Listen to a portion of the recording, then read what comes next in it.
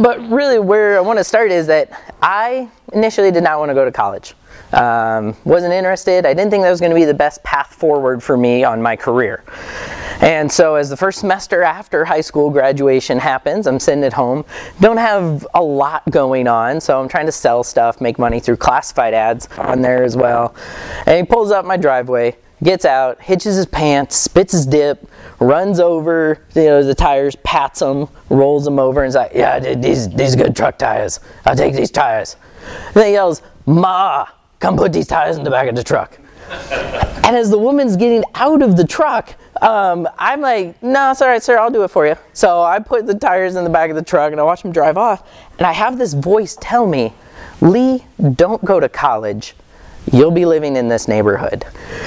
It's an idea that I've given you the ability and the resources to use. Don't waste them." And pretty soon after I got enrolled, and it did take me 9 years to finish my degrees in theology and history and my philosophy minor, but I was right. I don't actually do that as my career, but the opportunity to learn, expand my mind has been, one of the biggest blessings that I've done by finishing school. One of the things I have said about my education, though, is the problem with philosophy is those who know it think too much of it, and those who don't may not think at all. And the idea there is that you can get kind of caught up into thinking. But what I want to do in this presentation is at least give us something where I can break it down and maybe have something we can take away with it too. So one of the things I've also learned a little bit about is brain development and structure. Now, where I work right now at Black Hills Surgical Hospital, there are literal brain surgeons that are there, which is not something you want me to do for you. But when we talk about the brain, in general, there's a few parts of it which I find pretty fascinating. So first of all, when you're doing an activity repeatedly, there will be a cluster and a neuron pathway that forms, which helps you continue to do that activity well. It's one of the things I see with my son right now. He's a little 5-month-old. I see him pick himself up, try to roll, try to crawl. He's not doing it consistently, but his brain is building these connections in this repeated pattern, which will help him, and which is also why I do need to start baby-proofing the house. And eventually he will get there, but that's what our brain does, is it builds these patterns which help us do things where we don't think about them anymore. I mean, most of us can probably handle the walking and chewing gum. It's just something that we have where over the repeated time, our brain built this pattern for us. Now, another thing our brain does is builds up these pleasure-receiving clusters. One of the things that if you do an activity where you feel good about it, you've made a positive connection with a person, that your brain will form this neuron cluster and give you a pleasure response. It's a chemical, dopamine gets released, and you feel good about that. It's one of the things that gives us motivation to continue to do those activities. But that's also where addictions form. And we get sometimes so focused on just getting that next dopamine hit.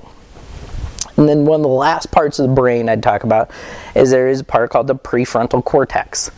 Now this is really acts like a switch between your emotional response and a rational response. It doesn't even get fully developed in people until about their late teens, early 20s, which does kind of say a lot about what young people's decision-making ability is. But with that cortex, it was really kind of interesting. I saw this one book, I was listening on an audiobook. Can't say I read it. But in that book, there's this story about this highly successful young woman. She's in an Ivy League school, getting straight A's. The next semester, she's dropped out, addicted to drugs, living on the street. Now, because of that addiction, being in poor health, she gets hospitalized. They run a brain scan. And in the brain scan, they find this tumor growing on the prefrontal cortex, which had basically shut off her ability to be rational. And you just think that we have this physical component of our minds, which different for every person, grows in different ways. We build these pathways, these clusters, to do things. But beyond a physical brain, we have a mind. We have a soul. I mean, this is what gives us, where our brain does our physical functions for us and has these things put in place. This mind and soul allows us a connection, actually, to our bodies. We can think about thinking, to a spiritual connection to our spiritual God. Now, with one of the things, again, with philosophy, you learn, about some of the key figures in there. And so Socrates being one, and I've always liked this phrase from him, which is, the unexamined life is not worth living. And then you have King Solomon, who said, everything is meaningless, and the greater wisdom brings greater sorrow. So I think we should probably end up somewhere in the middle of those two statements with it. And one of the things I'd say about it is that thinking provides value to life, but not without consequence. And I do think for us often, we try to find the path of least resistance when it comes to using our mind. We'll find a mental complacency in life. Now, in the advertising blurb that we had about this, in the bulletin and such, I talked about the nothing box. And really why this is kind of coined as it is, oftentimes we can be at ease and peace, and if you have a wife, or sometimes when women will ask, what are you thinking about? That's our response. Nothing. And I saw this illustration within this book titled, Men Are Like Waffles, Women Are Like Spaghetti. And if you look at a waffle, what you see is a lot of different little boxes. And within those boxes, that is really where our focused amount of thinking is. We would want to deal with one subject at a time. On a plate of spaghetti, you can't tell where one strand starts and where one noodle stops. I mean, it is all connected. Women are far more adept at having multiple thoughts all at the same time. The example that they give is there was a guy talking with his friend, and they were talking about Corvettes that they owned, and his wife walks up to him and says, "Oh, hey, doesn't Tom have a Corvette?" "No, he has a Camaro." "Oh, well, we haven't had him and his wife over for dinner in a long time. We should do that again." "Oh, also, we need to make sure we have enough food. Will you go grocery shopping and then get some milk?" So here's where the guy was, in a friend box, Corvette box, and then now all of a sudden, Camaro box, Tom box, shopping box, milk box, all faster than that Corvette goes 0 to 60. I mean, the preferred state that we have is to be focused on a subject. We don't like the additional distractions around it. We don't like to have to entertain multiple thoughts at the same time. I don't say we can't handle it, it's just our preferred state. It's our preferred way of dealing with things. And so, as we go from that preferred state, I really think of oftentimes, what is the highly focused subject that we look at?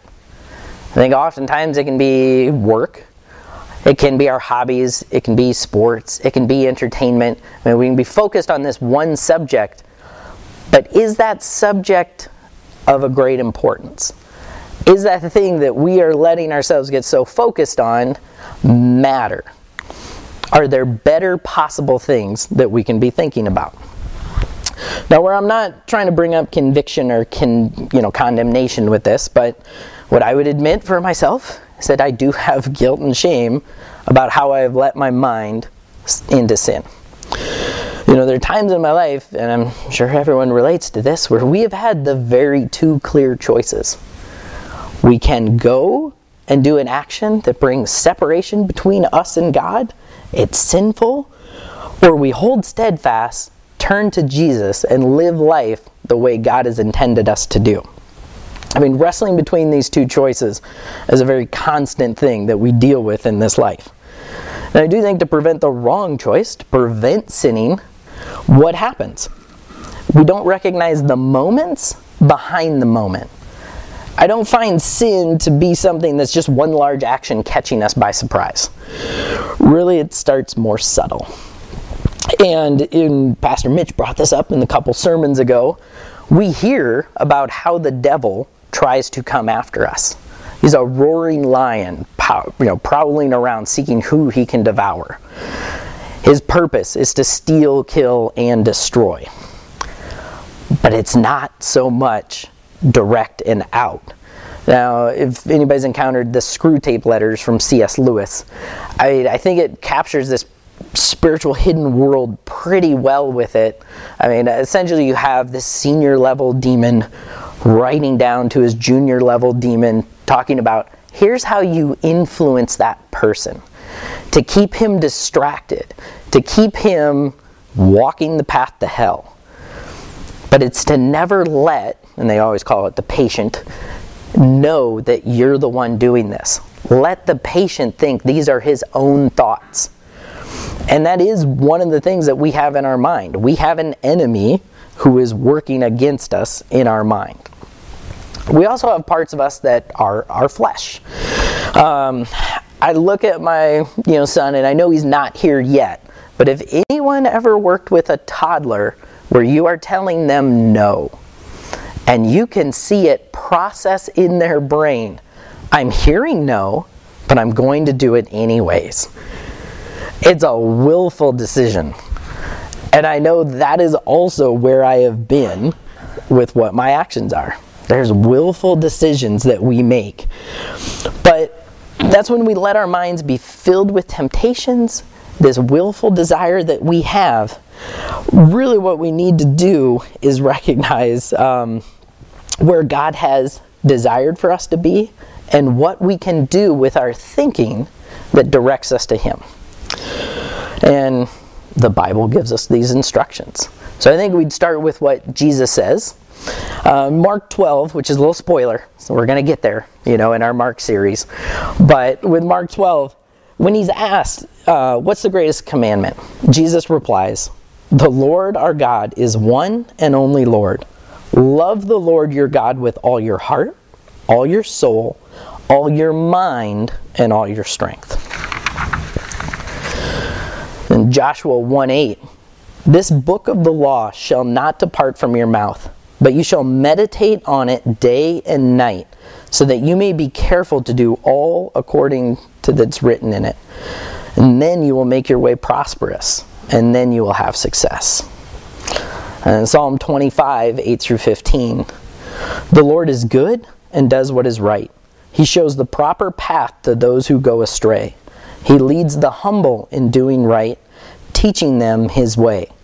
The Lord leads with unfailing love and faithfulness all who keep His covenant and obey His demands. For the honor of your name, O Lord, forgive my many, many sins. Who are those who fear the Lord? He will show them the path they should choose. They will live in prosperity. Their children will inherit the land. The Lord is a friend to those who fear Him.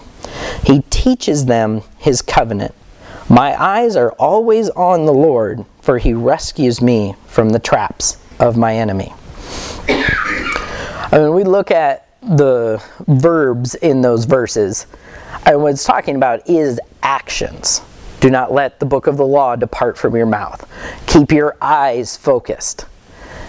These aren't going to be literal things that we're doing with it. I mean, maybe you have a tasty Bible. But what we're doing here is as a metaphor, as an illustration of where our mind dwells.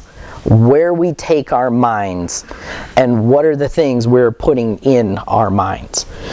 I like this quote. The Bible is a book that reads you. Now, when we approach the Bible, is it a rushed obligation if we try to sit down and read it? Are we having moments at all where we read it?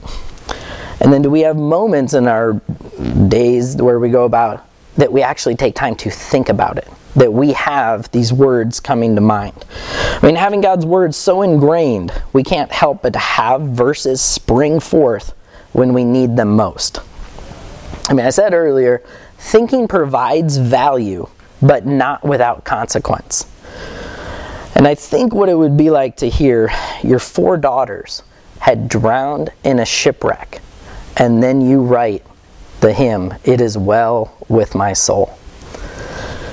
I think about a question that I've heard from a hip-hop song, which is, have you ever looked into the eyes of the disabled and wondered why you are abled? How come I've been given a healthy life like this? Or are you too selfish to even notice that it is a gift? I also think about lines from Johnny Cash's Satisfied Mind song. I've listened to that song on repeat for whole days at a time, where it comes in, which is, once I was winning in fortune and fame, everything that I dreamed for to get a start in life's game. Then suddenly it happened. I lost every dime, but I'm richer by far with a satisfied mind. So I choose to have things in my mind that draw me to God. My wife and I named our son Isaiah, and that's because the book of Isaiah points to Jesus. And it's also filled with tons of verses in it, and for us particularly, Isaiah 26:3. You will keep him in perfect peace because his mind is steadfast, because he trusts in you. And it's a pretty amazing consequence God gives us. When we think about him, we get peace. I mean, to the fullest level we can understand, we can think, we can focus on him. We have peace despite our circumstances. Tragedies occur when life happens to us in ways we can't process, or when we have joys, when we want to celebrate. Our mind is the channel we use to communicate with God. And that's what he's asking for. All of our heart, all of our soul, all of our strength, and all of our mind.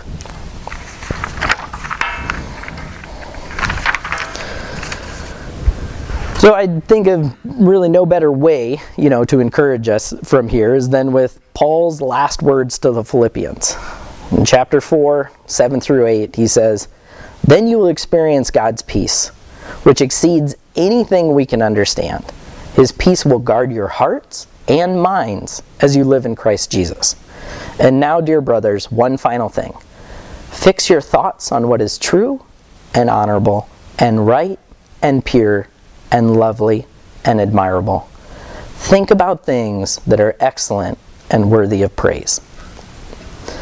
So towards the end of his talks, Francis Schaeffer, the theologian, and then there's a book by the same title, would ask a question, which is, how should we then live? Is there something we can immediately do after hearing a message? How long do we and how long are we able to retain the inspiration or a content of a message that's being said?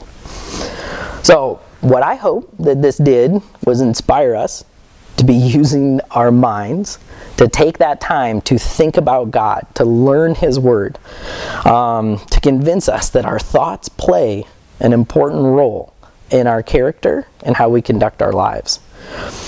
One of the ways to ensure that we can follow through on that would be to set a goal. Now, goals are frequently not met for a variety of reasons, but there are a few studies on what make goals successful. So I'll give us 3 common keys to that right now, which is 1, write it down. Studies will show that it's almost 50% more likely to be accomplished if you've written down a goal. Our brains make these extra connections when we do it. It actually encodes the information as important through the physical act. It gives us the ability to the likelihood of increasing it, that we'll remember it. A second would be share it with another person. When you do this, it adds an accountability factor. It also gives you the increased desire to achieve your goal. And then the motivation changes from internal to external. The other person can help you with the goal. The third would be review it. Unless the goal can be accomplished in one step, some amount of time is going to pass between you set the goal and when you're able to accomplish it. If you make an intentional time to review goals in life, compare progress, recapture the motivation, the studies find no matter the goal is almost guaranteed to be achieved. So I do want to give us one opportunity to immediately do something. I've actually given note cards on the table, and I'd say before we leave, let's take a moment, see if we write down a goal on how we want to use our minds to connect with God. Thanks.